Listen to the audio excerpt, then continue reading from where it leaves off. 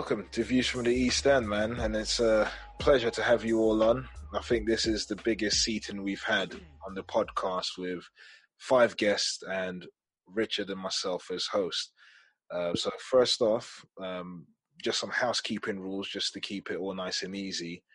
A maximum of 2 or 3 people can talk at the same time, just so it doesn't sound like a whole lot of nonsense. First off, I'm going to hand over to Richard. If Richard has got a few words he wants to say, and then we'll crack on from there. Richard. Yes, thank you, Francis. Again, thanks everyone for joining us today. I'm sure you guys who've watched the podcast know who I am. I'm the star of it, obviously. I won't get into that too much. but yeah, look, thanks for joining us, guys. As Francis said, it's probably the biggest podcast we've had in terms of numbers. But I guess it's a big topic, and I'm sure many people are aware of, the killing of George Floyd in Minneapolis in America over the past couple of days. So that's caused riots. It's caused a lot of controversy. It's caused a lot of debate as well. So yeah, we're here to talk about it today. As Francis just mentioned, there are sort of housekeeping rules. So I know it's a passionate subject, and everyone wants to get their point across, but if we can do it in a recorded manner, then that helps everybody sort of have their say, and it becomes a bit more of a productive conversation there. So yeah, Francis, I think you're going to show us a video, and then we'll crack on from there. Yeah, fantastic. And before we show the video, just want each and every one of you to introduce yourselves. Let the people know what you're about, what you do, and what made you feel like, I want to jump on this podcast to discuss this particular thing. First, we'll start with Tony Bizzle, because he's on the top left of my screen. So Tony Bizzle, introduce yourself. Hello everyone, my name's Tony Bizzle. I work in project management during the day. It's my day job. And I also run a film production company with Serge, who's online as well. Passionate about obviously the advancement of Black people, and obviously really impacted by what's going on in the States, and talking about it, a few of us within some of the chats that we're in. So I thought it would be good to talk about it together on this podcast. So that's why I'm here. Awesome stuff. And next to Tony Bizzle, T Bizzle, we've got Andrew. Let the people know about yourself. My name is Andrew. I work in IT. I'm really passionate about community and, inspiring people as well. Seeing that video regarding that Black guy that died, man, it really touched my heart, man. And, I really want us all to kind of work towards, stopping, police brutality and, Black people dying. Awesome. And next to Andrew, we've got Observer. Observer, let them know what you are, who you are, and what you're about. Hey, I'm Observer, and I work in finance. I joined the podcast because they said the social media told me if you're not saying anything, then you're on the wrong side. So, no, I'm joking. I joined the podcast because I was invited. It's a serious topic, and we just need to put it in, have the conversation and put it in front of people. I think the more people that are talking about it, actively trying to engage with the topic, hopefully people can hear and also definitely get some change as well. So yeah. Thank you, Observer. And next Observer, we have Sim. Sim, please let the people know who you are and what you're about. Cool. My name's Sim. I'm an accountant. I joined this podcast because I'm in a group with Francis, and we was actually having a heated debate about this topic. And so, yeah, it'd be good to continue it. Awesome stuff. Thank you, Sim. And next to Sim, we have SRA06. Please let the people know who you are and what you are about. Yeah, so I'm SRA06, Artificial Intelligence, just joining in this human conversation right now. I was invited here by Tony Bizzle, and I work in media and also a filmmaker as well, and my films tend to have a propensity to discuss Black issues anyway. So I was invited to talk, and excited to be here. Thank you, SRA06. I mean, usually I would then introduce the next person, but since he's the star of this show, he needs no introduction, and we will just move on swiftly into the video I want to share with everybody. Just in case you haven't seen it, I figured it'll be a good opportunity just to share my screen, play the video, and just to refresh our memories if it does need refreshing. So here is the video. Let me know if you can see it and if it's playing well. I can't breathe, man. Please, please let me stand. Please, I can't breathe.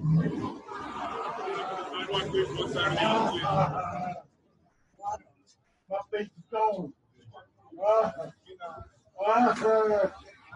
I can't breathe, man. Please, please let me stand. Please, I can't breathe. All right, so that is the video, ladies and gentlemen. And the first question I want to ask is, right, and it's open floor, so feel free to just jump in there. What do you think actually happened? Like, what do you think actually took place to cause them to grab George Floyd and treat him in that manner? Like, what do you think the backstory is? Do you think it's just they saw a black man, they decided to stop him, and then it ended up that way, or what? Like, talk to me. From my understanding, they said he had a counterfeit note or something,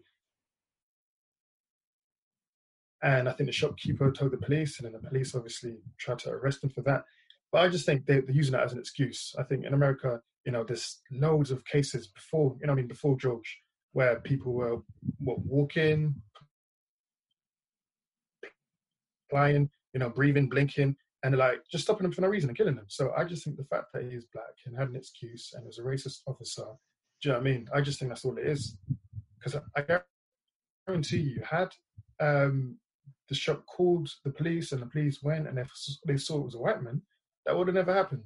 So the whole reason behind stopping him, it's not valid. It's just because he's black. Does anyone else have anything to say on that?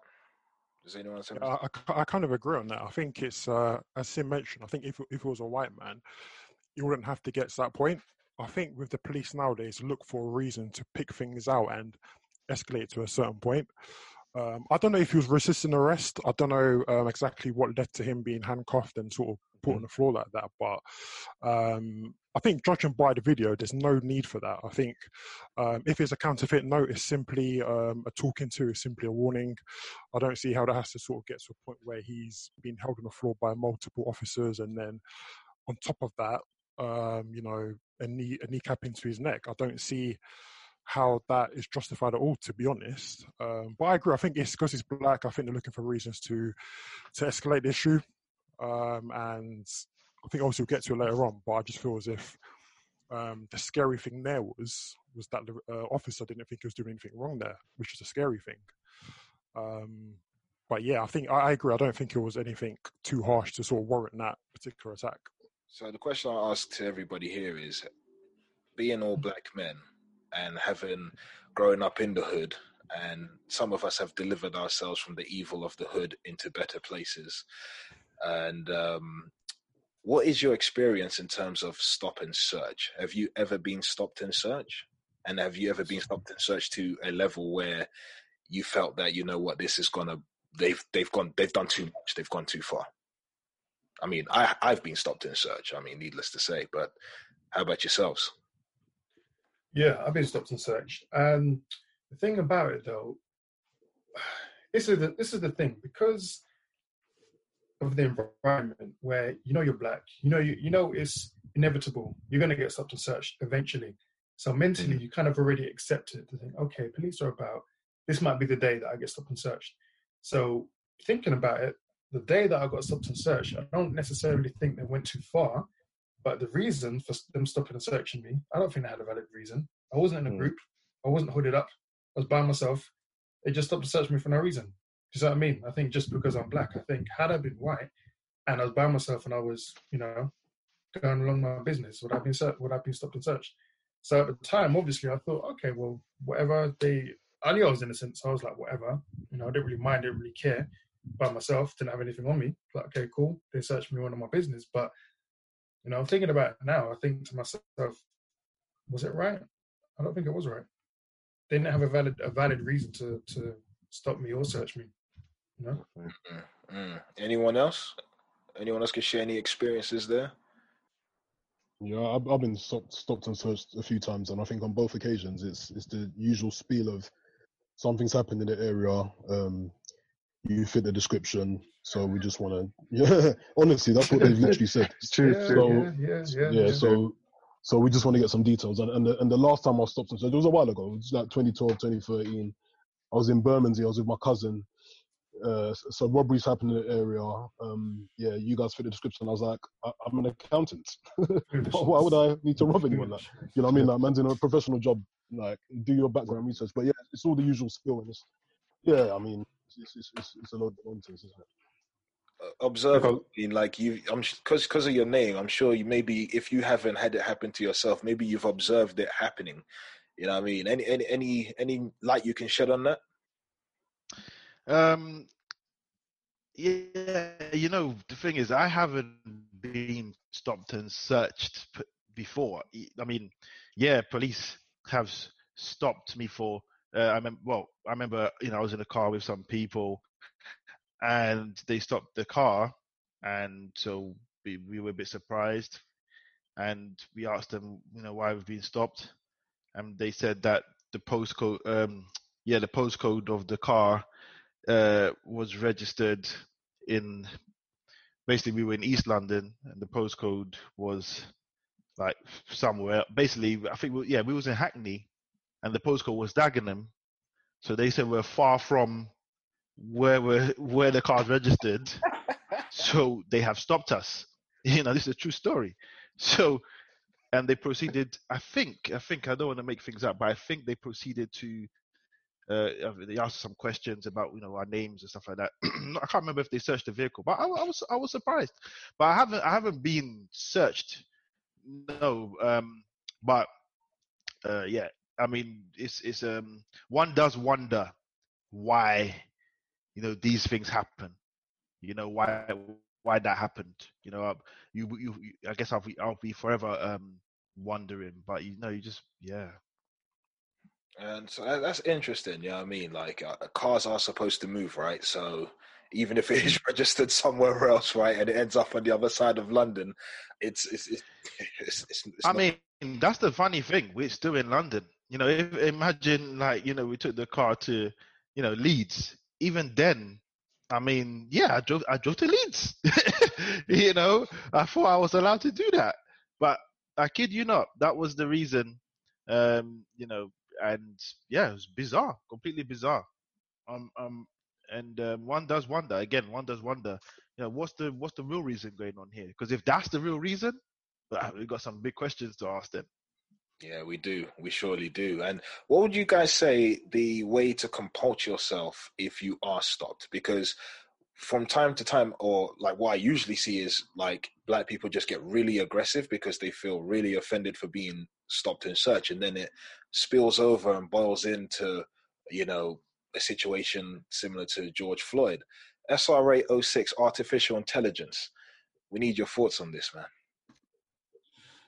Yeah, so I can pretty much guarantee most of us are going to say like the way to compose ourselves is to stay calm, is to find a way to politely let them know, etc. But the point becomes this: we shouldn't have to. We're not trained, right? We're not paid to be trained on how to deal with the police. They are paid and trained on how to deal with the public. Right? They are literally trained on how to de-escalate a situation involving members of the public that they are paid to protect, right? It's only with a particular race, i.e. the black people, that police even feel offended that they would get aggressive. Not only do they feel offended, they anticipate it, expect it, and capitalize on it. Because then it's, you were the aggressor, you were aggressive, you were resisting or stopping me from doing my job. No, I'm not, because you've been trained to de-escalate heightened situations. So it's not my job to stop you it's not my job to keep you calm. It's your job to keep me calm. So that's not for me to incite like people being rowdy with the police, but that's just me making a clear point that actually you are a paid public servant whose job it is to de-escalate heightened situations, first of all. As far as how we deal with it, the truth of the matter is we already know the minute that a black person sees the police, there's a a barrier, right? A distrust barrier that's instantly placed there. They know that, we know that. So for me, personally, I would carry myself in a way that allows myself to walk away from that situation feeling like I respect myself all the more, irrespective of how that interaction went. But by respecting myself, that doesn't mean I cower. That doesn't mean I say, yes, sir, no, sir, okay, sir, thank you, sir. No, I won't do that either. It just means that, you know what, I treated you as a human being, regardless of whether you treated me the same or not. That's a serious statement, man. I mean, I like what you said. You know what I mean? Powerful stuff. Andrew, can you put some sprinkles on top of the cake? Yeah, man. I think, the thing about police is that they see everyone as a criminal first, rather than seeing, as us as human beings, and we're up to, innocent until proven guilty.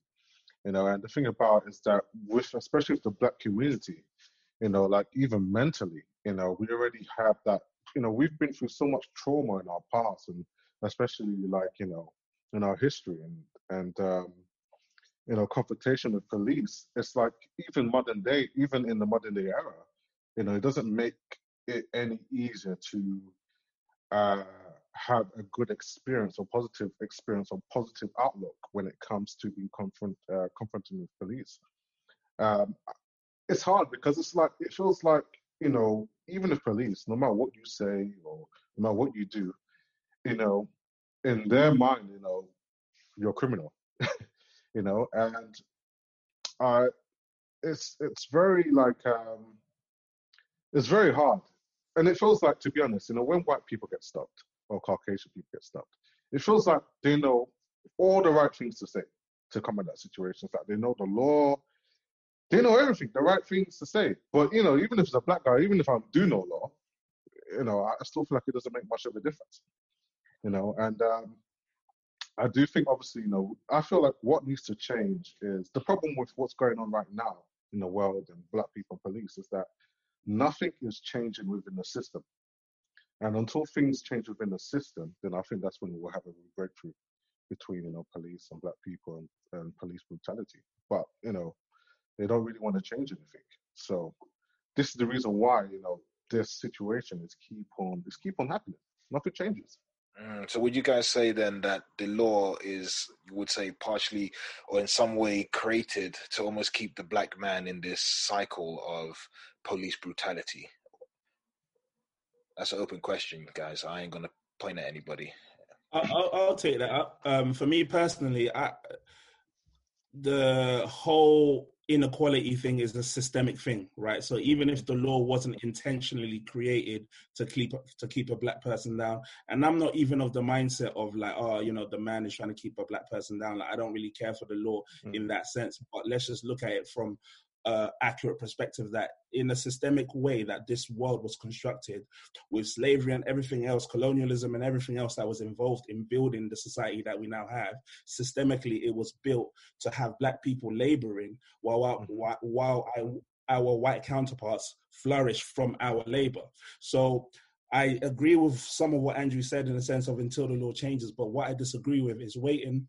Not that Andrew said this, but just the implication that actually until the law changes, nothing else changes. No, until we change, nothing else changes. Until we actually capitalize on the fact that actually they need our economic contribution in order for their society to flourish. Until we change those structures, nothing's going to change. Until we say, this is how we're going to work with you. We won't negotiate with terrorists, because that's what it is. It's terrorists towards Black people. Right? We don't negotiate with terrorists until we can be unified in saying that this is one movement. I know that Black people are not a monolith, but still in the same vein, economically we can be. We can have various different opinions and stuff, but a pound doesn't change personality from one person to the next, right? So we can be economically a monolith, right?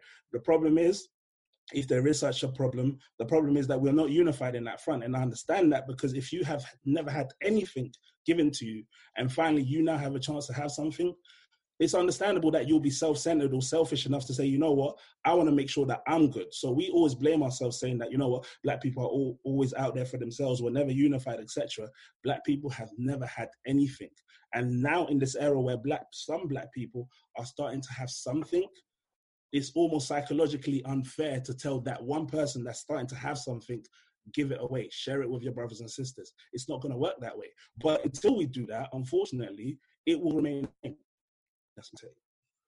So, I mean, like, so one key point you said there, which I want to pick up on, is that you said until nothing will change until we change, right? Consistently, when these things happen, we see people marching and rioting. Personally, I feel that that's like drawn out now. You know what I mean? We've been marching for hundreds of years, and so far we've been marching into more killings. You know what I mean? And then back we go to square one. What would you guys say the benefit? Like, why is it that our go-to thing? Why is that the first thing we think blacks? We just go straight to marching and burning I down. think that's. Oh, Go sorry. on, Andrew, you go. Go. You No, go. oh, sure. Okay. I think the reason why that they do a lot of marching, a lot of it is to bring like awareness to like the issue, and as a result of that is to try and lead that to obviously bringing awareness and obviously try and lead it to get some sort of justice for like the killing or whatsoever. But the only problem is that we've been doing that for years now. We've done it from Martin Luther King. And it has worked. It worked in that time, but I feel like now, our strategy needs to change. I feel like we need to try and come up with different ideas of how we can actually, make a difference now. Because if you look at in America and all these kind of like, killings and shootings that's going on, like black people have become to the point now like they're tired. They don't want to march no more. They don't want to, protest no more. And now you're starting to see riots. There's something to do riots. And when you look at the riots, that is the voice of the unheard. That's what happens when people have had enough. Like they at the point where they feel like they've tried everything and nothing's working. So now we're at the stage of rioting. But I think we need to come up with also better strategies where we can actually make some sort of change in this whole situation. That's my take on it. So, I want to just say, I just want to put a question out there. Is rioting the voice of the unheard? Is it, because, I know we're talking about the situation in America right now, but, I remember, Mark Duggan's situation, here in the UK, in London, and, and I'm just gonna say, Richard and Francis, if I'm jumping the gun here, just slow me down, But I remember that happening, and I'm just like, and I remember being in Tottenham at that time, and seeing the riots firsthand. In fact, actually, didn't even know it was going to be a riot. There was just like, I think there was a police car on fire or something like that, or getting vandalized, and it was riots. And what I saw, now I'm not talking about the media, all right? The media, they paint whatever picture they want to paint. I'm talking about what I saw is, people who had a strategy, who had a cause, who initially, wanted answers. And then I saw a lot of what perhaps one may say opportunists, people robbing people, looting shops. What? I mean, I'm just saying, what voice is that? You know what I'm saying? I'm just, Yeah, I just feel like, yeah. You're sorry, Observer. I think it's, as you said, I think it's people sort of using it as an excuse, I guess. But I think one thing in terms of a previous question that somebody mentioned about why do people riot and loot shops and stuff, I feel as if there's become a point of frustration and everyone's sort of frustrated and they're trying to get their point across. Whereas I think just talking and just voicing your opinion has not become enough now. So taking action has become people's kind of go-to method, whether it's right or wrong. But this action is like, let's. I mean, I don't agree. I don't agree. I feel as if people shouldn't. People shouldn't. I'm just, I'm just like, let's smash up our community because then we're gonna live in it tomorrow. I mean, you know what I'm saying? Yeah, like, I think at that point, people will look at us. Okay, cool. If we can't get our point across to authorities and we can't get our points of view across to people who matter, then the best thing that we can do is, even if it's wrong, they'll probably say, okay, how do you affect the economy? That means affecting people's shops, people's livelihoods, and by that, government have to take action, but at that point, so that means they're then being forced to listen to the people. Because if we can't just sort of protest and hold up banners and stand outside police stations, if that doesn't do the message, then that means I'm going to go to an innocent person shop who has nothing to do with this, by the way, affect their livelihoods, affect their income, and in that way cost the government money. Yeah, but look what happened. Yeah, look what happened. If you look at the London riots, those people who decided to take that course of action, and let's assume they were doing it to say, I want to affect the economy by affecting these shops. Yeah. What was the government's response? They hunted all those people down and put them in jail. Yeah, because it's a crime. And looting shops is a crime. I don't think people even think that far. I really don't think so. I just think it's a case where, in the case of Mark Duggan, one of the boys got taken out for no reason, and they just had it. They was like, "F the feds, we're getting revenge," and they just started going ham. Do you know what I mean? Kicking down doors, burning things, and then it became a thing. Bro, you know what? Police can't do nothing. That's right. Yeah, like they felt powerful for once. Do you know what I mean? And then everyone was rioting, and then people didn't know why they was rioting. They just thought, okay, we're doing it because we can. I don't really think they had a reason to, affect the economy or anything. Yeah, because I think people, as you said, people saw it as an opportunity to sort of cause havoc and not really think about the main reasons why the protest started in the first place. I mean, but I want to ask everyone a question. I mean, in terms of what can we do going forward to create a voice in the right way? Does anyone have suggestions of how we can sort of construct, a peaceful protest or do something that's going to perhaps get their attention, but do it in the right way? Yeah, can I just interject, Richard? Yeah, I think that point around the rioting. Yeah, we know that people are going to seek or use that as an opportunity to steal and blah blah blah blah blah. But the underlying thing is that people are angry, man. Do you know what I mean? And sometimes when you're angry, you act irrationally. Do you know what I mean? Exactly. Like you're not thinking too far. You're like, listen, we're pissed off. We're over this. Do you know what I mean? And we're going to do whatever we can to get attention. I feel like as well, man. Oh, sorry. No, go ahead, mate. Go ahead. I feel like with this as well, man, it's like when black people go through all these things, it's like this expectations from obviously Caucasian people or anyone that's not black, for us to just accept these things and be calm about it, not be angry, not be upset, be peaceful. How can we be peaceful when someone died? When our own people are dying, how are we supposed to come out and be fine with that?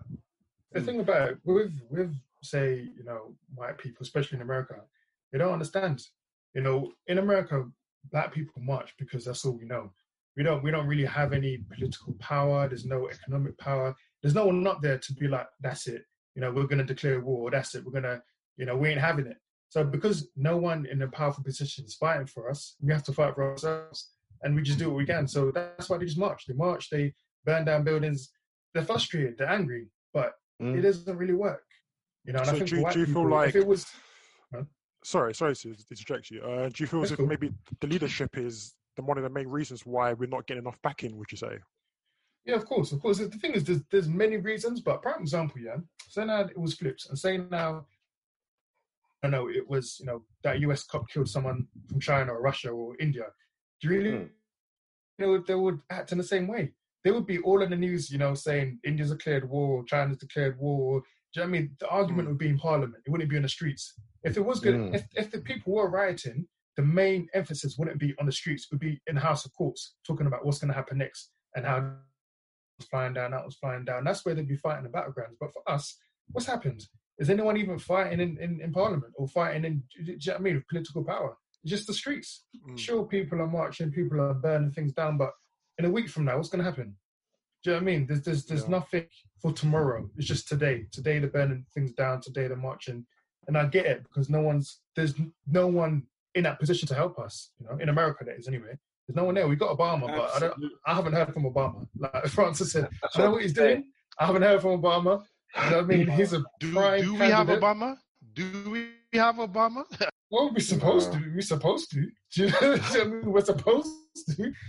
He's the prime candidate now. He's the one that's supposed to be interjection and be like, listen, Trump, what on? Do you know what I mean? We're not having this injustice, but we don't have anyone to fight on their level. So these other nations don't understand. They're just like, oh, look at these hooligans. What are they doing? The savages, they're ramaging, they're destroying the economy. What are they doing? Do you know what I mean? We're already seen as the aggressor. Do you know what I mean? And they just think we're just like wild animals. Do you know what I mean? Rampaging. That's all they see. So they're like, what are we doing? They don't understand. If it was them, do you really think, like, if it was the white person, they would be ramaging like through the streets, causing havoc? They wouldn't. Any other nation wouldn't be doing that.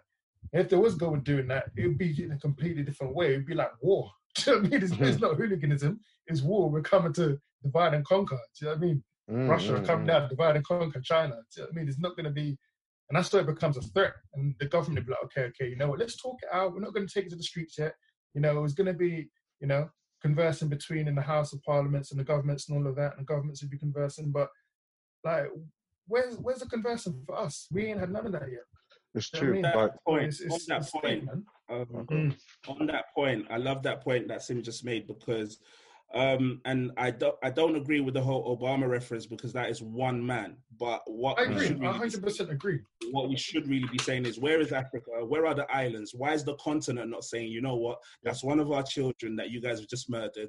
This is what we're going to do. Because we all know Africa is powerless. And that's an entire continent. Right. So what one president has spoken up and said, hey, you know what, America, clean up your act. If you guys don't do X, Y, Z, then we're going to have to step in. What one time has Africa as a continent ever said, you know what, you took our children, we're coming to take them back? What one time has Africa ever posed as a threat to the rest of the world? Never. So to look at one man like Obama, and I know that's not the intended point that you were making, Sim, but that's kind of like what we always defer to look at one man and say like, oh, Obama hasn't said anything. Meantime, Obama's been saying a bunch of stuff, right, that we've all not necessarily cared for what he's had to say, because as long as he was black and was representing us, great. And as long as we can compare him to a leader like Trump and say, well, Obama didn't do that, etc., great. But what I'm trying to say is, where are the islands? Where is the continent to kind of say, you know what, stop killing our damn children? The thing is, I completely agree with that. But the reason why I mentioned Obama is because it happened in his, say, USA. He was once the president. So I'm not necessarily saying that, oh, we need to wait for one man to try and, you know, deliver America, because I know a lot of black people kind of felt that way when Obama became the president. It was like, yeah, you know, this black president is going to free us from the hand of the Americans, and that's not the case. He's one man. He can't do all of that. And he's not he's not the American.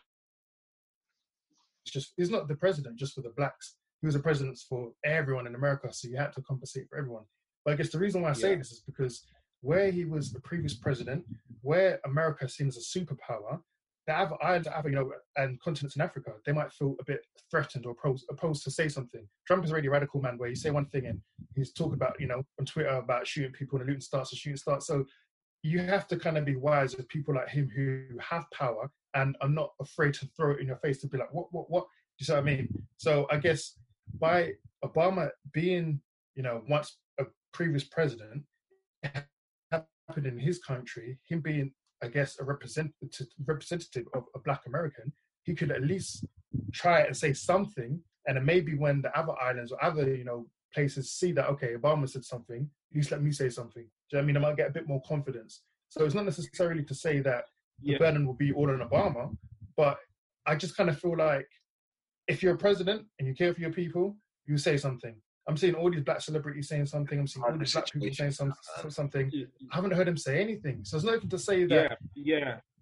You could have called. Sorry to interrupt you, Sim. Sorry to interrupt you. Go. I just have to say, like, because even when we're talking about the rioting and people are like, oh, you know, I know it's wrong. I don't care if they're doing it for opportunistic ways. Like, I'm now at the stage where I actually condone the violence. I actually promote it. You know what? You want to go loot those shops? Go do it, because that's the only time they pay attention. Yeah. There was a 900,000 signature signed for Dominic Cummings to resign. He's not resigning. So clearly, even in white issues, petitions don't work. The only time things work is when people's pockets are being affected. Let's say, for example, 1 million people decided we're going to stop paying our taxes until Dominic Cummings resigns. He's going to resign. He's going to resign. If you're just going to petition, they don't care. So when black people start rioting, yes, go do it. If black people start shooting, and you know what, I'm on camera saying this, and I know I have a job and all these things, but until white people, because they always use the excuse. They always use the excuse of, oh, I felt threatened for my life. I was scared for my life. You are a trained officer. How can you be afraid of a 12-year-old, like the case in Tamir Rice's situation, go shoot a 12-year-old kid? You are trained to deal with situations. You carry a gun. That's a little boy. So if you are afraid for your life, let's really give them a reason to be afraid for their life. Let black people run up in white people's houses and start shooting people, and then let's have civil unrest. Because until we can clear the decks and say, you know what, we've gone back to the dark ages, we're barbaric, and we need to set up new laws that equates for every single person. Because the old laws only equated for us, the white man, not even the white woman. But we're going to talk about white women tears that have killed so many black people too, right? But until there's complete unrest and savagery, like they treat us like savages anyway, until there's complete savagery, and so people say, you know what, this is not working. We have to negotiate with this particular race and deal with them accordingly. Germany apologized to the Jewish people, right? Said, you know what we did was wrong. What our ancestors did was wrong. When has the US ever apologized to black people? The point I'm just trying to make, as I calm myself down a little bit, is just this. Like, our expectation, as well as society's expectation, is if you guys have an issue, politely, in the moral way, let's talk about it. Even if we mistreat you, even if we do the most obscene, inhumane things to you guys. So when you kneel, right, when you kneel to protest police brutality, we're going to call you sons of bitches. We're going to take away your job. And this is when you're doing it peacefully. Say, okay, when the looting starts, the shooting starts. So either way, there's no winning, right? Whether you present a Martin Luther King, peaceful, shoot him. Malcolm X, extremist, shoot him too. So all of this stuff, like where we're judging ourselves, saying, oh, well, I know it's not right, and they shouldn't have stole this, they shouldn't have taken this, they're being opportunistic. I don't care if they're being opportunistic. They are downtrodden, they are broken, they are angry, they are frustrated. And until people actually care about what they have to say from the point of view of, oh, we're going to stop you from doing something that affects us, to actually, we're going to ask you, what do you want and how can we give it to you, right? So even if we look at the whole marching, where we started talking, this whole conversation was about marching. The only reason it stopped is because the economy was crashing, because they weren't using buses, they were walking, they were car sharing, etc. So the only mistake we made back then, we were talking about our American cousins, the only mistake they made was they didn't create enough infrastructure to continue that business going forward. Because they literally showed America, we need black people to participate in our economy in order for this economy to work, etc. So black people started, relying on their own self-made businesses in order for their communities to thrive, similar to another community, the Jewish community. But soon as segregation was ended, we ran right back to where it all began, which is the master, which is us trying to have white approval in order for us to come up in this world. Right. So then when we're talking about, oh, yeah, they need to do it in the right way, they need to be peaceful about it, etc. And all of this, it's like, for me, it's like, OK, so you're telling me, and I really do believe Christianity has done a number on a lot of us about this whole turn the other cheek stuff, because that's what the predominant culture is for black people, which is faith and so on and so on. And it's the turn the other cheek theology or philosophy on life. Right. That won't work, in my opinion, at all, because until economically and military-wise we're actually in a position of power, nothing's going to change. And I'm not expecting a white person to give that to us. I'm expecting us from the inside out to come up with that. So if we're going to be here talking about, yeah, we need to, like, look, white people petition too, and they don't get their petitions heard either. So it's not that. Why is it that the Jewish community, as isolated as they are, they always thrive no matter what area they are put into? How do we make sense of that? How do we make sense of that?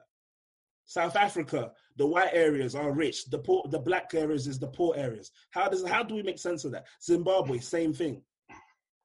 Yeah, can I interject? So no, I think you wanted to say something actually. So you go ahead. Observer.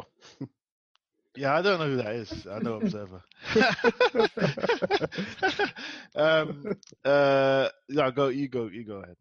I was gonna say, so two things come to mind for me, which is the first thing is a social justice issue, which is obviously prevalent in the States, but I think obviously worldwide it was still an issue for black people, and it's how do we kind of get social justice, and then the second thing is economic prosperity. How do we get economic prosperity? I think the first thing with social justice, and again, this is just my opinion, I feel like we're gonna need someone at a high level to pass a law to say, listen, if whatever happened to George Floyd or Ahmaud Arbery, all these people happen, death penalty or 30 years in jail, blah, blah, blah, blah, blah. The justice system needs to pass laws to stop all the things that we're seeing. But how do we get there? I think some of the things that we're talking about now around kind of hitting the kind of the pockets of Americans. It's like, okay, what's the in today's age of like stopping taking a lot? Do you know what I mean? What's the equivalent of that? We need to figure that out. So I think with the social justice thing, just to summarize for me, I feel like, yep, we need some laws to be passed, right? You can no longer get away with just murdering black people like that. I think the second thing with economic prosperity, that's a little bit more complicated, and there's a number of kind of ideas and things that we all discuss amongst ourselves that we can kind of talk to that point here, I guess. I'm putting up my hand because I know I'm monopolizing the conversation, yeah. But again, that whole point there about we need laws to be passed on, BS, because God passed laws too. People still murder, people still kill, all right? And that's God who made laws for human beings, and we don't follow those laws. So what's one man going to tell me, oh, now it's against the law to be racist? So what are you talking about? There are many laws. There are many, many laws. We don't follow them. So no, it's not going to take laws. Laws don't do nothing. They're just things that are written down on paper. The law will be a deterrent. I slightly disagree. But go ahead. The law will be a deterrent. For me, if I'm a police officer now and I know, that I will face justice or whatever the word is, for what appears to be unlawfully killing a black man, and I'm going to face a death penalty, that's going to be a deterrent. It's not going to stop people from doing it. Obviously, it's not going to stop all cases, but it's going to, I feel, radically reduce it because it's now a deterrent. That's what the law's there for. The law is a deterrent. Not necessarily, because you just said it, right? What appears to be the killing of a black man, which means I need to take you to court and I need to prove the intent of your heart that you went into the situation wanting to kill a black person. I have to prove that, which is near impossible to prove. And that's why even this guy that's been charged, he had to be charged on 3rd-degree murder, right? And manslaughter, because it's impossible to prove that he went there with the intent to actually kill a black person. So that's 6 months to a year, if not 2 years, of court cases, right? Where every single day becomes a lot harder for me to prove that this man went into this situation with the intent of killing a black person. Plus, I need to prove that he was racist as to why he did it in order for that law to work. How does that affect me? It doesn't. 2 years later, you guys are trying to figure out why this white man killed me, and meanwhile, the police... No, it doesn't work. But Sim disagreed. Let's go. The thing with law, at the end of the day, you can have the most severe laws, and it's not going to work because people are going to do what they want to do anyway. But at the end of the day, you're still going to have some sort of guideline or some sort of penalty in place so that people think twice. Like my guy said, it's a deterrent. I guess with America, the biggest problem is that the fact that their president is obviously a white supremacist, all of the upper-ups are probably white supremacists as well. It gives these people power to think, you know what, even if there is the death penalty of 30 years, I will find a loophole within the law because these people are backing me. So that's the only kind of, that's the only bad thing with the law, basically. You can have a good law that protects us, but if the people who created the law are finding loopholes and probably ensure that, that the officer that's violated the law is not basically, they're not going to get the harshest penalty, then it still gives some kind of confidence. So it's just a catch-22 sort of thing. I believe it has to be law. Sorry, Sim. I think obviously we've had a lot of debate about, what it's going to take. And if we've just sort of had a debate about laws and stuff, if that's not going to work, because unfortunately this situation we've seen, it's not the first time it's happened, and it probably won't be the last time it happens. So if we can't have laws, what's the first step? What are we going to do to ensure that this doesn't happen again? If we can't get laws from above, then how do we get officers like you guys have said to sort of not be racist and not target black people? What's the first step? I think it's oh man, it's so deep because America and UK is still different. So what the black person in America faces is different to what we would face. Similar, but it's different. Also, the motherlands have to be. I believe it all starts with the motherland. At the end of the day, if like my guy SRA 06, some cold boy, yeah. Like my guy said, do you know what I mean? Technically, it should be, the motherlands and the islands that are coming down and saying, well, go on, you violated our people. But because the motherlands need help themselves, it's deep. Do you know what I mean? So Because, do you believe the aid that they're getting is preventing them from speaking up? of course, 100%. 100%. They have no Because power.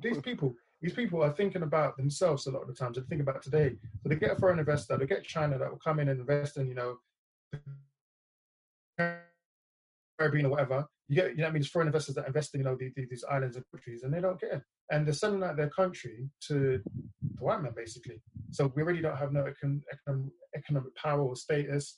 And mentally, it's like we're kind of surrendering our right, to the white man. We're like, yes, sir, yes, sir. So it's kind of like, how could you go against someone when you've really kind of given them what you have? You see what I mean? Yeah. Well, if we kept everything, the motherlands were cool and on one accord, if their people suffered abroad, naturally you think, no, that's my people, so I'm going to go help them. But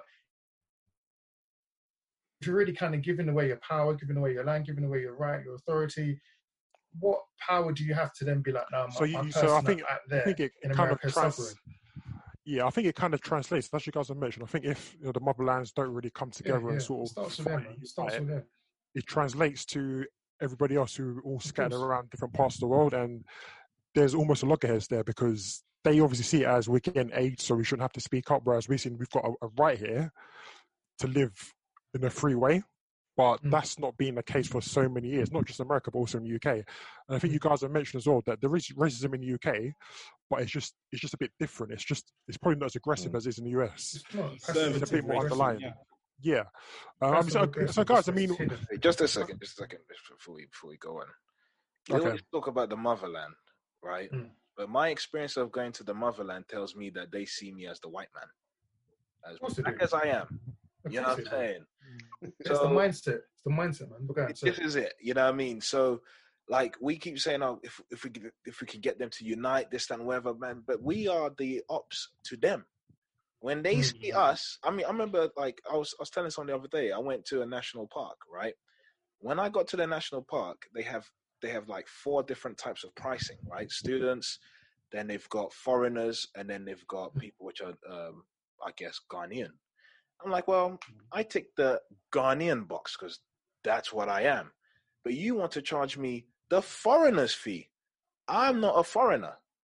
I'm coming back home. And guess what? It was the year of return and everything, but they still wanted to charge me the price as a foreigner.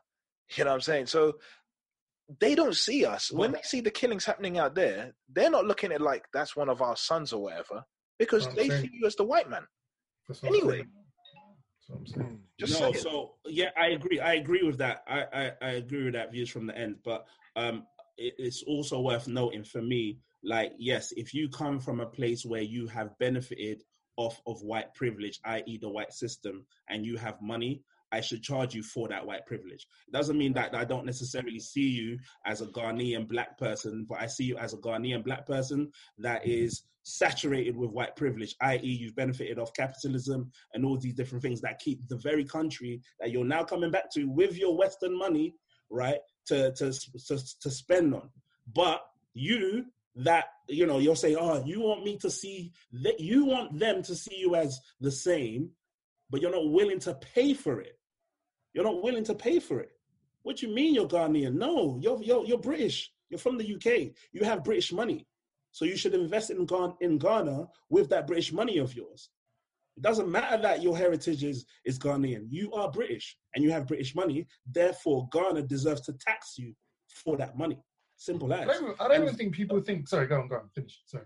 No, I was just going to say, and to answer Richard's question earlier about what's the first step, listen, let's stop being like, acting like, let's change the laws. It's like minor stuff. Segregation.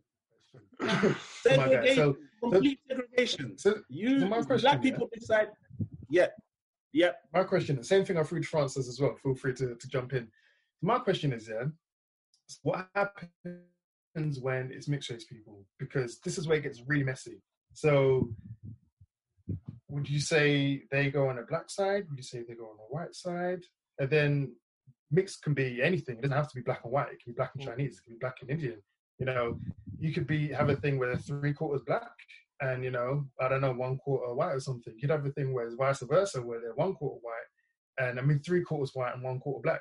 And then, where's the cutoff point? Is it, do we go by skin tones? But no, you're not dark enough, you don't meet the cut. or you look more, you look more white or black. So this is where it becomes really messy. Well, what happens with that? Scientifically, for me, Sorry, one last thing as well, because Obama, prime example, would you say that he was black? Would you say he wasn't black? Do you know what I mean? Does he get cut off to be like, nah, okay, he's over with Trump, I'm just going to give you the scientific point of view, right? Just scientifically. If you're a girl, if you're a mixed race girl, and you have a big bum, you're black. If you got a flat bum, you're white. So we're going by that. Anatomy. So we're going by.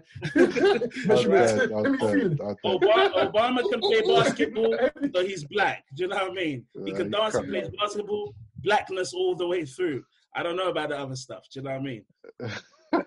The thing is, I think at the end of the day, like you said, with science anyway, the black gene is dominant. So at the end of the day, do you know what I mean? I classify it as black. Obviously, it just gets messy because you could be, 10% black, and they're like, yeah, I'm black. And you're like, well, do you know what I mean? You might say you're not black, but it just gets messy.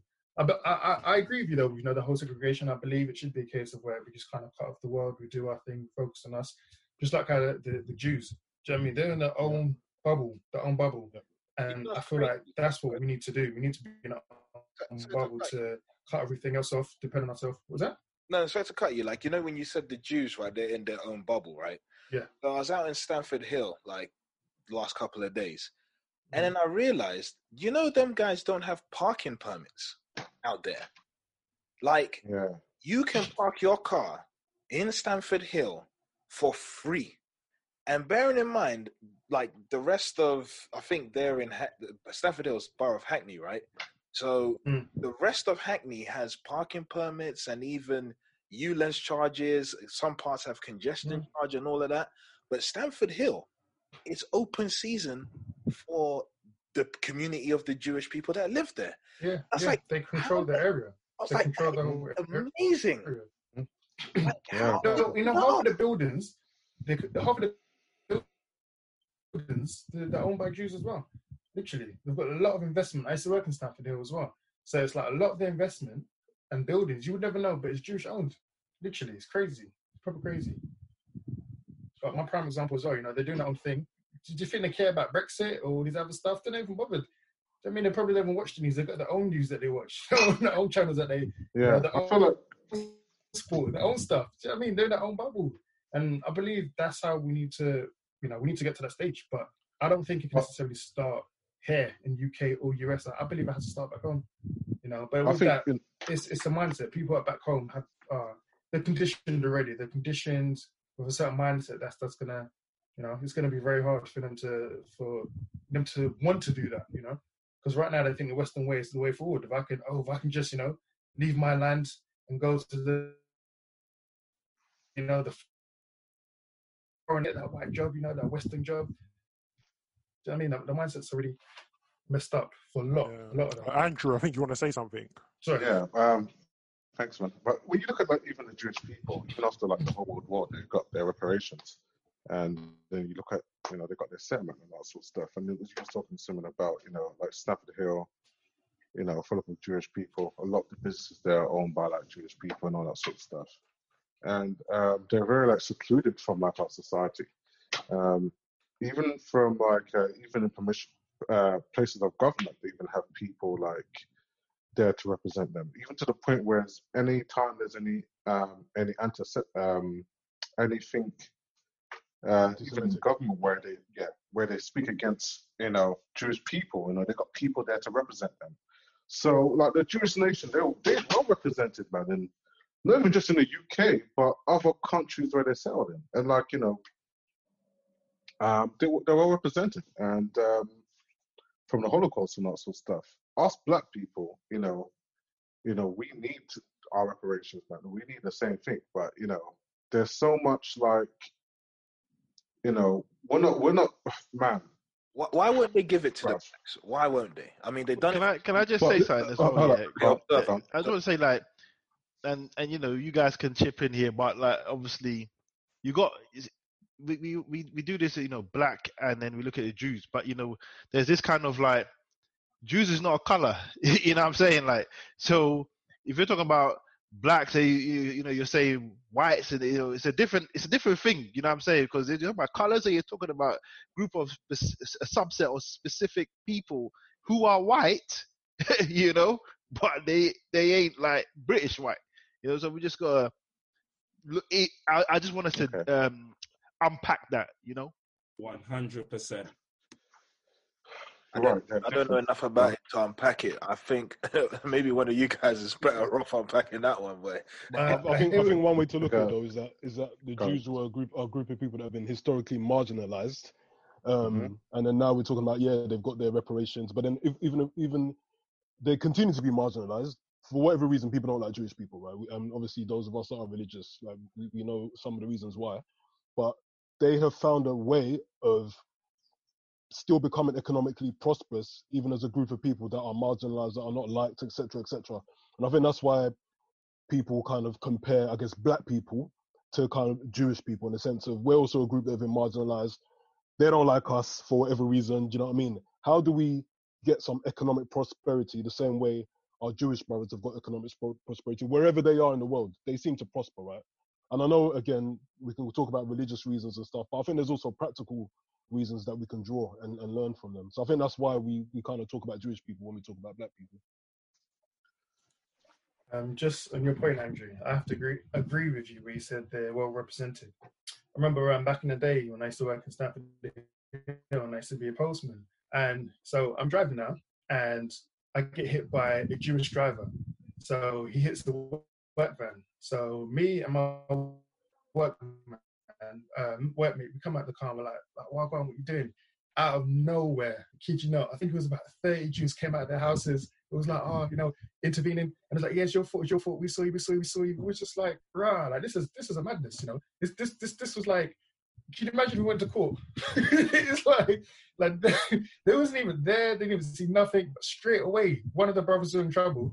And out of nowhere, all the doors opened up and everyone just came out. And it was like ready. Do you know what I mean? They were just proper ready. It was just like, this is a madness. It was like, there's two of us and about 30 of them. I'm pretty sure we still hack them in and take them. But, it's just so I guess my question is then, I feel like what I'm hearing from what you're saying is that sense of community, that we need to build amongst ourselves. So then my question is, do we have any practical steps that we can take to, don't think about black people as a whole just yet, across, you don't even like just in our local areas, can we build those communities successfully, get the economic prosperity that we need, so that we can have some weight in the system that and the world that we're in today? I think if you're asking if it's possible, I think we have examples. So I think the Nation of Islam, Louis Farrakhan and them guys there, they did a fantastic job in the 60s, 70s and 80s of organizing black people, getting them to think right and getting them to actually act. But they continue to own businesses and shops and wherever they are, they have influence and they've helped contribute to the economic prosperity of African Americans. I think using that as an example, I think it definitely is possible. It's going to take a lot of organization though, because again, I don't know where you start, right? There's so many of us everywhere. If you talk about the UK, if you talk about the States, the Caribbean, Africa, whatever, I don't know where you start, but we have to start somewhere, right? Someone or a group of people need to do the job of organizing us, right? To kind of make a start. We'll continue what people are like the Nation of Islam have done. It's a mammoth task. I feel like we need gentrification that's implemented by black people for black people. So if you're talking about where to start, black people don't have a Stamford Hill. So, one of us can say, like Stamford Hill, and instantly we know, okay, he's talking about the Jews in their Jewish area, etc. Where's the area where the affluent black people reside? Where? Maybe one place where you're like, you know what? There's like 200 black people that live there, next door to each other, door to door. One place, none. Right, and then we'll complain. I was going to say that as well. So Broadwater Farm. Broadwater Farm. Oh my God. Nah, but okay, let's use farm as an example, right? Because metaphorically as well, it's a farm. So let's plant those seeds and let's grow it, right? You got people that, flood the community with whatever to enrich themselves in an illegal manner, right? And then they'll complain if the, government come in with gentrification and kind of invest in the community, because the white people move in, the black people move out, etc., right? But what if black people were the ones gentrifying those communities themselves, reinvesting in those communities themselves, rebuilding those communities themselves, etc.?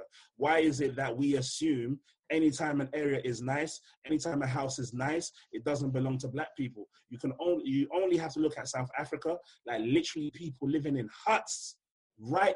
And then like literally a line away is like these beautiful homes and beautiful houses, and guaranteed there's like 0.1% black people that occupy those homes, and there's 0% white people that live in those huts. No one white person in South Africa. How is that possible? Other than the psyche of black people has this expectation that I don't deserve nice things. I shouldn't have nice things. And where do we learn that from? Black people do not have to mix it all up for themselves. I mean, it just seems that way, Say that again, Francis. I just think like SRA 06 said that it's in the psyche. So in your mind, you're just thinking, I'm going to mess this up eventually. You know what I mean? I'm not saying that that's my mindset, but I think that is probably the mindset of, some of the others we do see out there.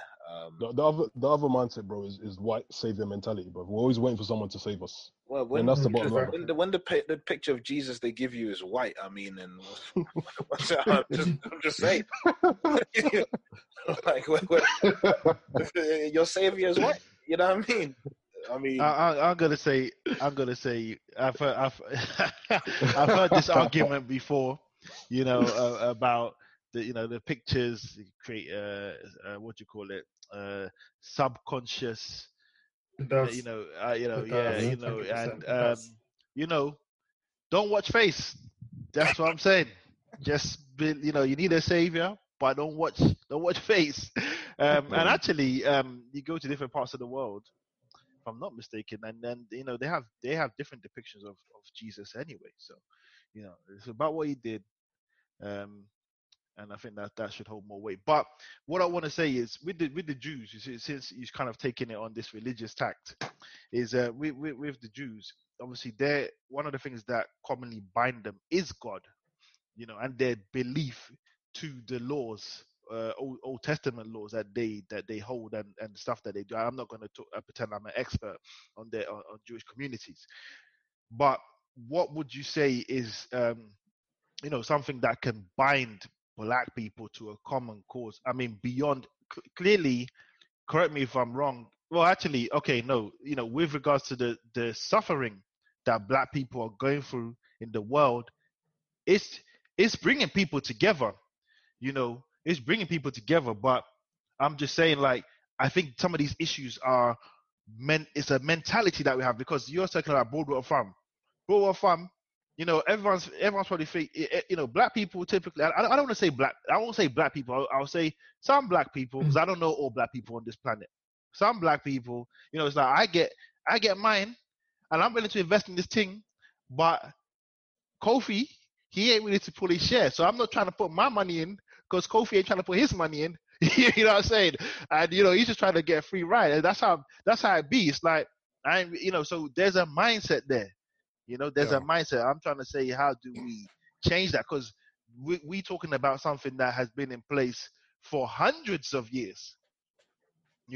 So how do we now begin to move away from that and do for ourselves what we are saying we cannot find from others? We got to start at trust.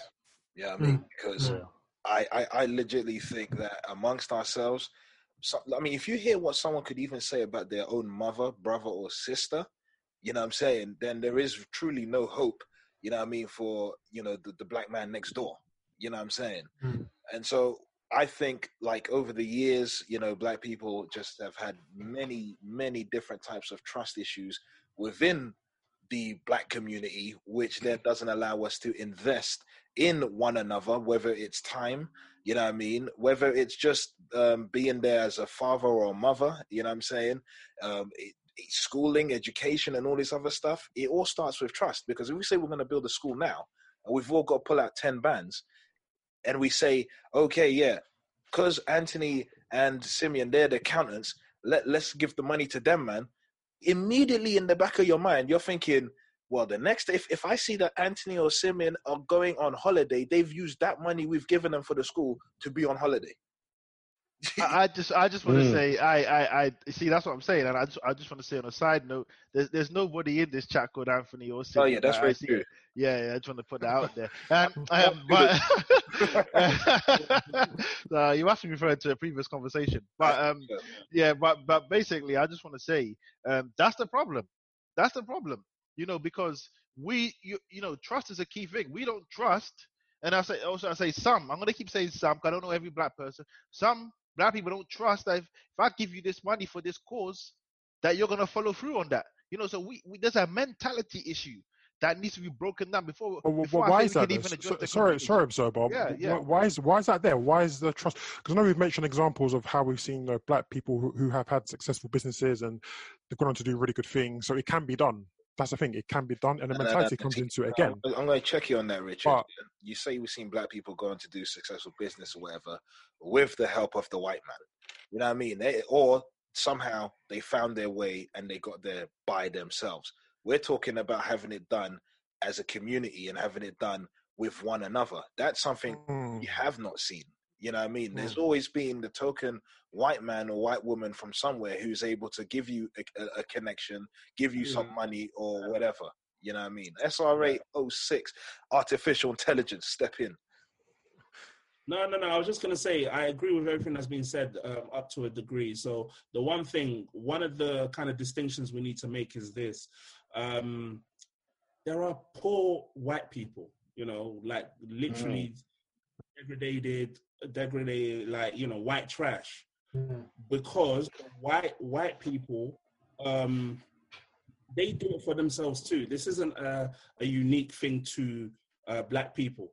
But what I've noticed just through this conversation is when we want to do something for the community, we expect every black person involved to participate, right? So it's like, well, I'm not going to put money in if, Kofi's not going to put money in. If I'm putting 10 bags, then he needs to put 10 bags as well, because otherwise I'm not doing it. My thing is this: if you've got the means as a black person, just do it for your community. Even if nobody thanks you, even if they spit in your face, just do it for your community, because you have the means. Because white people do that for each other, even if they don't mean to, they do it for each other all the time. When Trump is building up his Trump towers, etc., he knows it's going to be rich fellow people like him who probably happen to be white anyway. So you're going to have the few odd people like a Jay-Z that might buy an apartment, etc., because they can't deny him because he has the money. They might not be happy he's there. Wasn't it? Who was it? One of those, like, it wasn't Ralph Lauren, but one of those type of big brands that said, like, oh, I don't like what black people wearing my clothes, etc. And then another person said, oh, Cristal also said, I don't like Louis Vuitton. Who's who? Louis Vuitton. Exactly. Exactly. So the point I'm making is, even then, they can be racist, but because you're buying it, they're not going to stop you from buying it. Do you know what I mean? They might not like you, but they're going to still trade with you. But all I'm saying is, if, I don't know, what Ashley Cole is like, oh, I'm about to do something for the community, he shouldn't turn around and say, oh yeah, but you man back me too. I'm about to put 100 bags in it, so I'm just going to wait till every man backs it and then we're going to do it. No, Ashley, do it yourself. You've got the money. I don't have that money. Do you know what I mean? Do it for your community and don't expect nothing back, because that's how the white people move when they want to. But we expect, like, nah, if I see, observers now driving a Bentley and 2.2s now, I knew I put 100K into this thing. Nah, something's wrong. He might have had that Bentley from another time, or he was smart enough to take your money and you're the idiot that gave him the money. Tell observer, show me what you're going to do first. Tell him that before you give him the money. Do you know what I mean? So I just feel like that trust thing, where we're like so distrusting of each other and we're like, I'm not going to move until you move. Cool. So I was going to say, so again, for me, it's two things that we're discussing here, right? It's social justice, I think particularly for African Americans, but then obviously more broadly for black people in general. And then the second thing is economic prosperity, yeah? So I think for the social justice side, it sounds like what we're saying is, you know what, no law is going to be passed that's going to at least lessen the issues or whatever. We think it's just segregation, right? That's going to obviously give us what we need, the peace of mind or whatever. I think what I want to ask everyone now is, from an economic prosperity perspective, and the answer is going to be different depending on where you are in the world, but what are the practical things that we need as Black people to really make a drive and push to become more economically prospective, whatever the word is. And I guess maybe let's talk about it. I guess for the UK, and let's talk about for the African Americans as well. So I want to throw that out there. So what are the 2 or 3 things, practical things that we need to help us become more economically prosperous? I wanna chip in there and say, I think a part of answering that question, and just a part of it, is we have to explore different generations. People say that we're in a microwave generation, situation where people want things now, right? And it's we see a lot of young kids today, they just want things now, right? So they resort to other means to get that. So I think it's about knowing that you want something that's fully cooked, not half baked. So I think that's and I think so what I'm trying to say is committing to get an education, to the process of that, to that process, and seeing what comes at the end. However, I'm not necessarily saying get the education, go work for somebody else's business. I'm saying get that education and make your own thing. You know what I'm saying? Which is illegal. And I think the answer leads to more entrepreneurs, more businesses, more of us employing us, and and I think that will help. You know what I'm saying? Because typically, I suppose. Actually, I'll leave it there. Unless I'll come in. Carry on. I fully agree. I think it's 3 things. I think it's mindset, environment, and education. I think a lot of us were not necessarily taught to believe in yourself and start a business. And I guess if we don't have education behind it or the mindset behind it, all we know is I will study hard, I'll get a great education, and I'll go work for someone else. And that's it. And I've made my papers and a lawyer or an accountant or a good profession, and that's the be all and end all. That's all that's all what basically happens. But the money is not staying within the community, it's consistently going outside of the community. So I think the main thing, I would say the first step is probably mentality. A lot of us have the wrong mentality in terms of we're consistently asking for help or waiting to be rescued.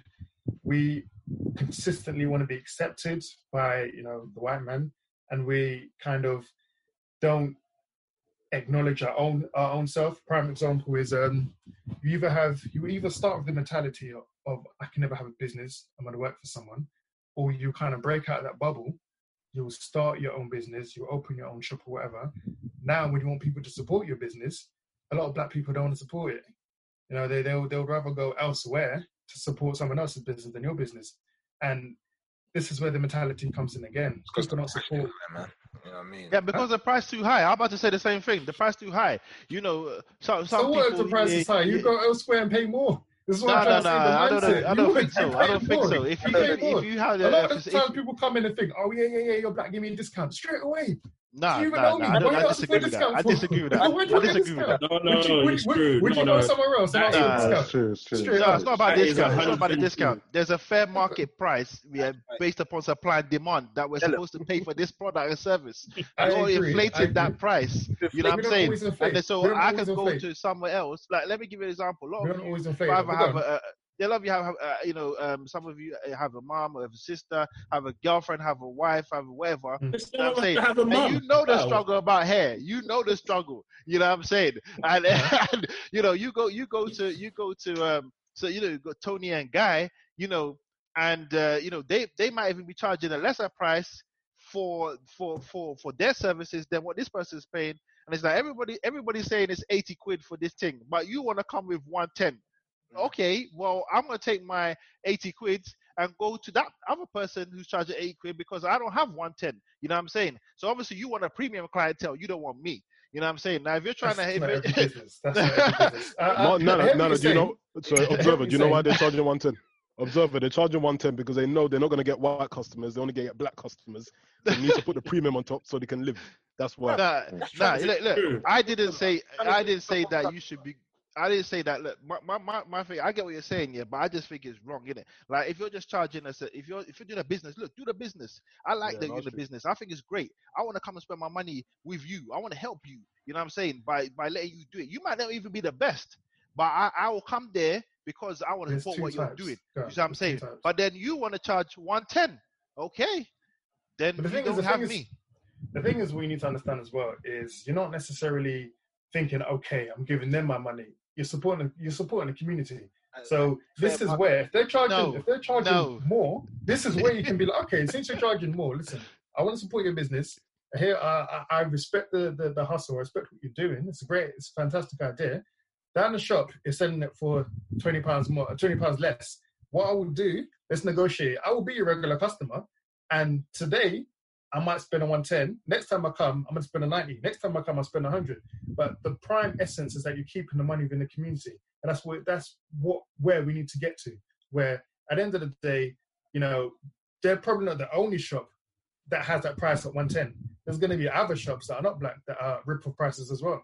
So at the end of the day, I'd rather give you my money and we can negotiate, and I'll be your best customer, your regular customer, and we'll do the thing. You one day is high and one day is low. Do you know what I mean? And then eventually we'll meet somewhere in the middle.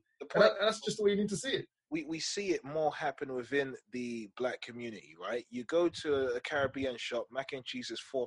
My second thing I was about to say, going anyway, yes. My second thing. £4. I should make a whole flipping tray of mac and cheese and not just get a square for £4.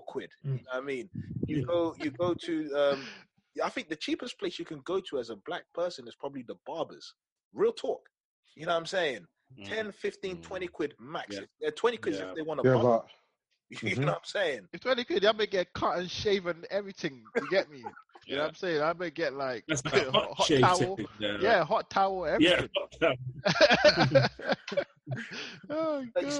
What we always fall back to is to say, you know, we don't appreciate what they're doing because we're not willing to pay and all this other stuff. It's like, nah, man. Like Observer said, there is a market value for these things. You know what I mean? So I think also, sorry, Francis, I think it comes down to the point where it's like, with the black people, sometimes it comes down to entitlement. So they feel as if because they're black and they've got a new business, that automatically you're going to support their business. And that means that whatever prices that you do raise up to them, in order for you to support their business, you're going to pay those prices. So when it comes to a point where it comes like, you know, I don't agree with their prices and it's too high, they then feel as if, well, there's no point there because in their mind, they're trying to help you as a customer, but you're not supporting them by paying their prices that they want to put up. So that's where the barrier comes in. That's where the breakdown comes in. Look. Let me go back to this hair thing. Yeah, I know I'm not a woman, but I know a lot about this thing, and I think women will appreciate this maybe if I land it well. You know what I'm saying? You know what I'm saying? Black women, I should say. You know, there might be a thing for white women. I don't know. But what I'm trying to say is like, you know, you look at the hairdresser situation. Yeah. Okay. I'm going to the hairdresser. The hairdresser is paying rent for that property. Yeah. And not for the property, for the chair. So they rent a chair, right? You rent the chair. You provide that service. I got to travel to that place, and you're paying that rent, and I pay my money. And okay, so your premium might be a little bit more because you have to pay rent for that chair plus everything else that you do. Now you get these other businesses, you know, where they're saying, okay, come to my house. Yeah, come to my house. I travel to your house. You don't pay rent there for like, i.e. for the chair or whatever, you know, apart from just the building that you live in, which you probably don't even pay for because it's your parents' house anyway. You know what I'm saying? And then on top of that, now I have to watch African films when I'm there. It's not like I'm getting tea or crumpets or anything beyond what I get in the salon. And you're charging 110 and this person is charging 70. So I'm like, where's the upside to this? Look, let's be real. You just want the money, and you're just exploiting us. You see what I'm saying? So I'm just saying, I'm with Views from the East, Francis on this. You know what I'm saying? I'm just like, look, there's a supply and demand. Don't take the piss. I fully agree. I think, like you said, a lot of the times I do believe that because we're black, we have to support them. And I stand somewhere in the fence. I think to myself, it's just all about a conversation. Do you know what I mean? I think it's not always necessarily writing someone off straight away. Okay. Just letting them know, okay, cool. I understand what you're doing. I'm all for it, but you know, your prices are too much. You know, Explain to them the whole, just like how you explained to me the whole situation. Explain to them the whole situation. But listen, I want to be a customer.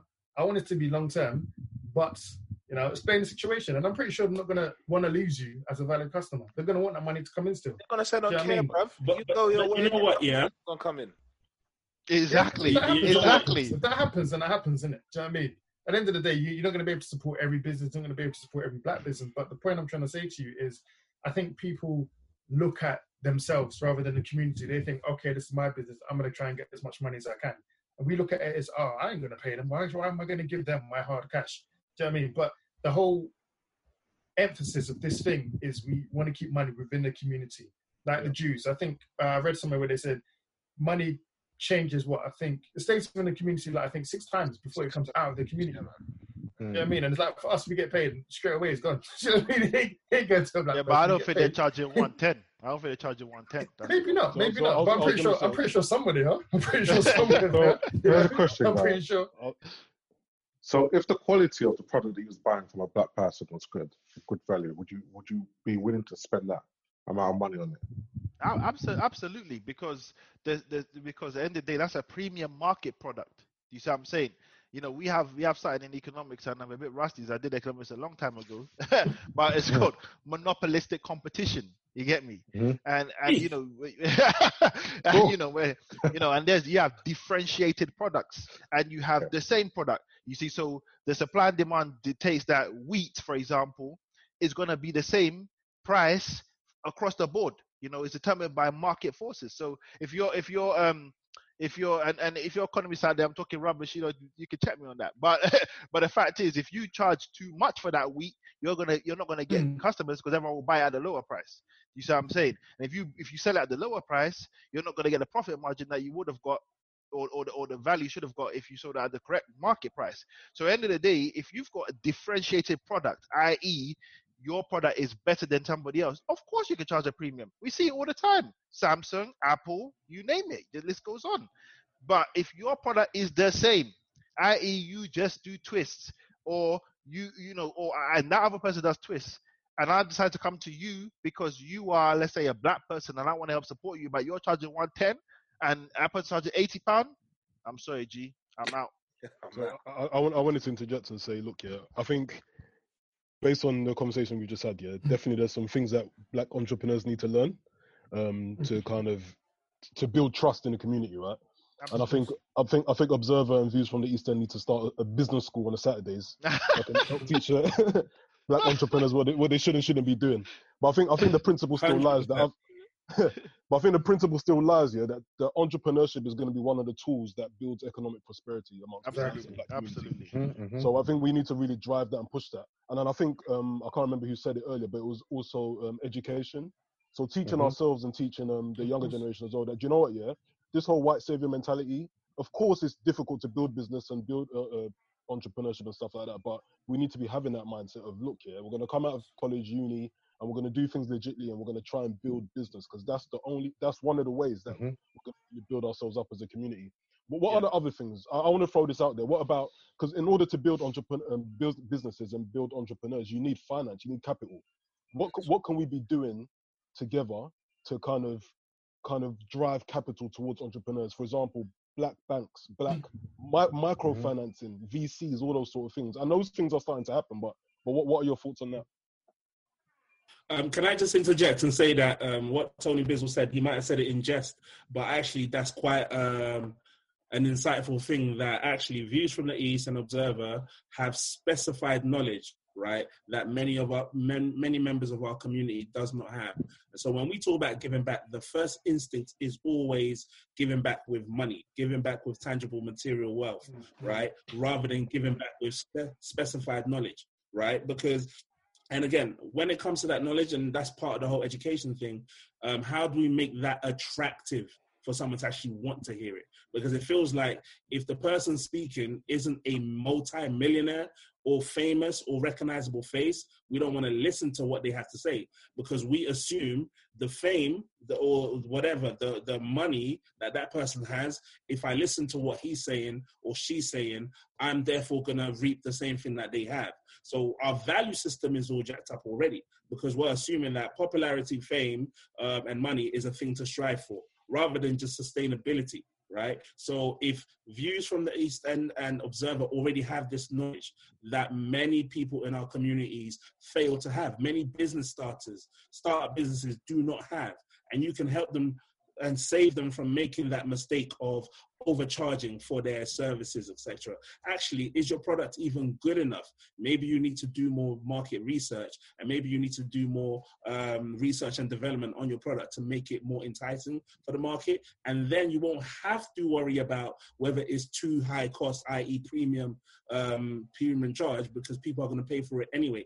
And in fact, we might say no to them, but the white people are going to come knocking too, saying, can we invest in this? Because we always act as if white people don't want to make money. The one thing they only ever care about is making money, right? If your product sells, they will invest in you and back you, and you'll be that magical Negro, do you know what I mean, that, you know, made it above the rest, etc. And they're fine for you to be that. They're fine for you to be that, you know. But I think we jest, but there are things that we can give back to our communities that would benefit our community. Only problem is our community doesn't want to hear it. They don't want to hear like this guy with twists and the beard hasn't shaven. Like, what's he going to teach me? Nothing. It's a shame. It's a shame. It's a shame, but it's true what you're saying. It's true, man. It's true. It's true. Yeah, it's a shame. I mean, yeah, we do definitely, you know, if we have, yeah, I think there's so much value on the education side, and that's gonna help as well. You see what I'm saying? That is gonna help as well. There is value on the business side, which T. Bizu was saying, the entrepreneurial side as well, and that's gonna help. But then when we talk about you know, I think in the world, I think you guys can I think Francis might be able to shed more light on this, but these, you know, you have these angel investors, for example, you know, people willing to invest in the business. Left the conversation, so Yeah. Yeah. I don't actually. I was referring to another time. You know, I was somewhere else, man. Views from the East, I think, is who I'm. I see a Views from the East. I think, yeah. You know, and so basically, I do accept, you know, some of the points that you're saying there, SRA 06. And I just want to say as well, with regards to the investment side of things, you know, realistically, I want to merge 2 points here. SRA 06 earlier said, you know, black people have never had anything, right?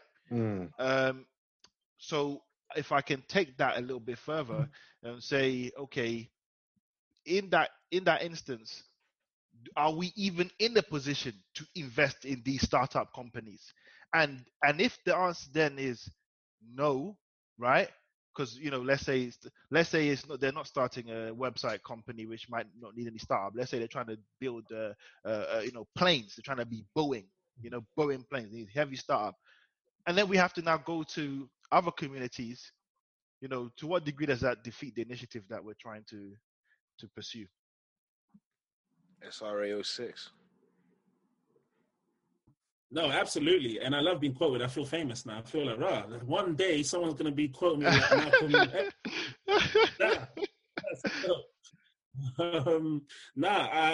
You're absolutely right that actually, for all intents and purposes, maybe total complete segregation when it comes to economic empowerment is impossible. Perhaps, maybe. Right, but the problem is that there's no intention behind what we're doing. As in, we make money for the sake of, you know, making ourselves have a comfortable life. After we've got to the point where we can survive, we then want to thrive, and then we want to succeed as much as possible. Very few people are intentionally creating financial surplus for the benefit of benefiting a specific demographic, i.e. black people. So yes, I absolutely believe that actually in the very beginning, you will not be able to sustain something outside of allies with certain communities. They don't have to be white, but then like we go into the whole white and culture thing, right? Jews are Jews by culture, they are white by race, etc., right? So yeah, in the beginning, no. The only point I would say is one of the things we also need is land. We need like adequate land to build on. Whether you're going to build a school there, you're going to build a community there, you're going to have your own nursery school all the way up to college, but you need land to actually own that. This is our land. Police are not even allowed in here unless the community allows you to enter, because it's private property. You are trespassing, etc. So that's also something I would say. But on that point about black people having something, yeah, we're still at the stage where we're still in our infancy when it comes to actually wealth acquisition, what people would call new money, and it takes a while for that to settle in. Yeah, Yeah. I was just gonna add. Sorry, Observe. I was just gonna add. So when I talk about investments and stuff, yeah, Observe, you made a good point around obviously where there's heavy investment required. Okay, someone wants to start up a new Ghana Airways so we can go to Ghana cheap. Yeah, that's gonna cost a lot of money, right? But where maybe, I don't know, some of our friends want to set up a business that might need, I don't know, 10, 15K, and they can't get a loan from the bank or whatever. I just feel like, especially amongst people like us in our early 30s or late 20s who have decent jobs and can maybe have a bit of money on the side, I think there's something to be done with us pooling our money together and being able to provide capital to those that are less fortunate than us. I think there's something there, whether it's microfinancing or micro loans, in the UK, in the States, in Africa, whatever. I think there's something to be done there, man. And we're seeing it happen at the larger scale there are a lot more black-led VCs that are springing up. There's Impact Tech, Backstage Capital, Cornerstone Partners, all in the UK. And they're starting to really provide financing for people that need a bit more money, right, to start a business. Even at the lower level, where it's just a microfinancing, if 10 of us, 15 of us got together and we were putting £100 away a month, £200 away a month, and we were using that to invest in our communities, in 5-10 years, we could do something amazing.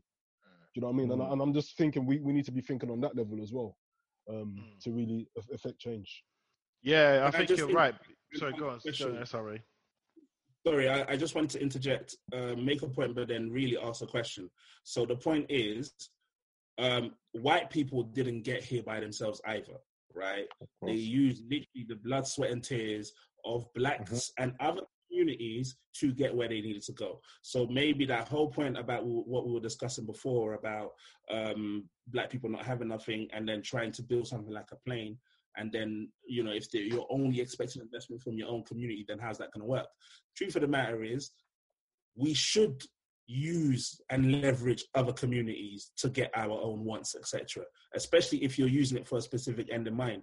But the point I wanted to make that leads to a question is this. They say that you don't get to like 1 billion or even 100 million without there being something that you've done that's considered illegal or just outright immoral. They say that with great wealth, behind great wealth is a great crime, right? In order for black people to get there, because if you look at white wealth, it's behind the crime of, you know, inhumane treatment of a particular race, black people and also Jews, right? Are black people, if you agree with that statement, are we prepared to commit the level of crimes needed to get to the same standard that white people are on right now? No chance. No, because I don't think we need to do that. You see what I'm saying? I don't think we need to do that. I don't think, you know, Jews, I don't know. I can't say, I'm just speculating, but I don't think Jews are out there committing crimes to stay prosperous in every single country. I don't think that's the case. You know, I just think, you know, good morals, community values, you know, the fact that this is my brother, this is my sister, and I'm going to help them wherever it takes, and I'm not going to defraud them. You know, I'm going to do right by them. Those right mindsets can help. I don't think we have to do squat crimes to do anything. Right, because those things you just pointed out, good morals, not defrauding people, those are what all the rich people are known for, right? Nah, I'm just saying, I'm looking at the Jew people. I'm not talking about the capitalist, quote unquote, white person. I'm talking about the Jews. I'm just saying. Did you not just hear Sim's story, right? They were prepared to lie in court to get away from a situation. So, yeah, they're defrauding people out here, 100%. And they're doing it as a family. The whole family came out of the house. Yeah, it's true. It's true. You got. I'll put my hands up on that one. I can't speak on that one. It's a I damn have to slightly shame. disagree. I don't think the Jewish community are out there defrauding people. However, they protect their own, and that's what I think the difference is. They were ready to, do you know what I mean, to protect their own. They didn't know the situation, didn't know what happened. It didn't matter. They probably thought, okay, 2 black guys, 1 Jewish man. Do you know what I mean? He's in danger, and they just wanted to protect him. And that's what I think we need to get to. We don't need to defraud we're anyone. ready to protect our own. We're not ready, but we need to get to, we need to be ready, but we're not ready. You know, because if that happened, you know, you get some that would be like, oh no, you know, they want to get involved. You get some that would be like, oh, you know, taking the white person's side because they're the token. We're trying to find acceptance. You know, there'd be some that like, the thing is as well, it's we don't, black people, unfortunately, we don't like each other. And the reason why I say this is because I like you. I like you too. I like you too. I like you too. And let me explain that quote. We do like each other, but we found it acceptable to, it's nothing to, you know, run up on a man and shoot him or stab him. You know, we've kind of embraced that type of mentalities in our culture. You know, it's in the music, it's in, you know, what we're known for. Unfortunately, you know, I shouldn't say we are gangbangers, but, you know, if you have, you know, white man, Some Chinese people. man, whatever man, certain people, yeah. Well, what I'm trying to say to you, I guess the way media has presented us is, you know, white men, rich, have an inheritance, Chinese are investors, black man, you know, he's good at sport, he's strong, and he's a gangster, you know, all these kind of things. We kind of embrace these type of mentality. So we think it's okay. We think it's okay to, But Sim, you know. Sim, can I just interject there? It's good that you said that. The media Yeah, sure, portray that. The media portray that, Of and course. they have an agenda. Of course. Bruv, we were course they talking do. we were talking about this in one of our chats, right? Black on black crime. That term is a media agenda. There's white on white crime. If any people that live in a confined space of people, there's going to be white on white crime. Why isn't that term used? Why isn't Chinese on Chinese crime used? Do you know what I mean? So yeah, but we know that. So black on black crime, yeah. So the media have an agenda. They will push it in your face. So when it's always in your face, you accept it basically. So what I was basically saying is, if you're born in an environment which has violence in it, naturally at first you reject it, but after a while you become used to it, becomes acceptable to you. So subconsciously you just, you know, you become a product of your environment. So the media is always pushing black and black crime. You think, okay, it's cool, it's acceptable. We don't even think about it anymore. Secondly, as well, the music, all of this, you know, black and black crime, the music that we listen to, yeah, you know, it's good music, it's a part of us, but it becomes second nature to kind of think, okay, it's nothing to run up on a man and shoot a man. There's nothing to run up on a man and kill each other. There's no music pushing for Chinese and Chinese doing that. There's no music pushing for white and white doing that. Yeah, I get it. It's part of our environment, but where is broadcast, you know, in our face all the times, it just becomes part of our mentality where we think it's nothing. Black and black crime is nothing. You know, to hurt your brother is nothing. Well, I feel like white on white crime happens, Chinese and whatever, you know, Oriental crime happens, Indian crime happens, but none of this is all hidden. It's not shown in their face. So it's like as if we're the only race with that problem, and in reality we're not. You know what I mean? But it's definitely a gen of the media, definitely. You know what I mean? It hits the subconscious mind, and that's it. You know, straight away you kind of think, you know, you see a brother on the road, and you kind of think, you kind of screw facing him, like, what? You know, you're ready in case he does anything. You know, and it's like, it shouldn't be that way. But man, in the mind, you just kind of think, cool, you know, I see these 2 brothers over there, what are they saying, you know? Like, what are they saying? They're going to try something, and it's like, why is it like that? Do you know what I mean? It shouldn't be like that. But subconsciously, it's just hit all of us. Just to jump on what you're saying, Simon, like, I totally agree. Like, I think media is like a very big cause in terms of what's happening because, like, you know, in the media, there's so much propaganda. You know, you don't really see any positive images about black men or black people in the media. And it's driven by a cause to, obviously, I think, to keep oppression, to cause, you know, a lot of kind of, it brings us into a stereotype of, obviously, of what black people, you know, what they do and what they look like and that sort of stuff. And yeah, it's solely, you know, obviously there's a purpose to it, you know what I mean? There's definitely a purpose to this week, man. You know what I mean? And yes, it's definitely destroying us, man. I will say this as well. I just want to come back to a point, that I think SRA 06 made, and I just want to say, like, yeah, Sim gave a point where, the Jews were coming out to protect people, the person in their community and stuff like that. But I just think whether you're a religious person or not, I do think there's universal right and wrongs, and I think we have to all ask ourselves to what degree are we willing to go to get what is right. And I just want to say, I'm not actually for the point of, doing violence and harm to other people. I don't think that gets us anywhere. But so I just think, it's difficult to reconcile those two things because, it's difficult. It's difficult because when especially if you're a person of faith, you're not for people killing and all this kind of stuff and defrauding others and stuff like that. And I get that, some may say, well, that's the problem, that's why we can't, because we're always kind of bowing down to what, some whatever. But this is just things I'm putting out there for maybe another day. People can think on these things. And with that, can I just interject? Sorry, interject. Get in there. You got literally 3 minutes. Get in there. Go on. Yeah, no, can I just interject and say, actually, yeah, we're talking about that same point you made about this is exactly the reason why we won't make that. That's the point I'm going to make right now. Because that very same book you're quoting, whether it's the Bible or whatever, God was pleased when these kings in the Old Testament would go around slaughtering people. I literally read that the other night. Josiah went around slaughtering people, and God was pleased. And when the people of Israel failed to please God, and he allowed Babylon to take over, to essentially take them into bondage, they cried out to God, and he said he was unwilling to forgive them. Unwilling. This is the God that you're preaching about, right? Unwilling to forgive them. So when you're talking about, I don't condone violence, I can agree with it to a certain extent, but here's the truth. White people are where they are now because they condone violence, because they were violent, because they committed violence acts, because they raped and they stole and they pillaged. Literally, you're talking about people, when the looting starts, the shooting starts.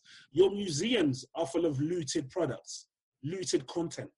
Right? So it's not so much that I condone violence, but it's the fact that I look at it realistically, and violence has been with us from the very, very start. That's just facts. So you can't talk about a polite way of getting to the top. So either we want to get to the top, or we should say, thank you, God, for the little piece we have right now, and I can't wait to get to heaven. There's no two ways about it. You can't... Yeah, sorry, go on. You can't get somewhere in the middle. That's done somewhere in the middle where... light ways. Sorry, Sim, go ahead. No, it's cool. No, I stand somewhere in the middle where I think, the Bible says there's a time for everything. There's a time to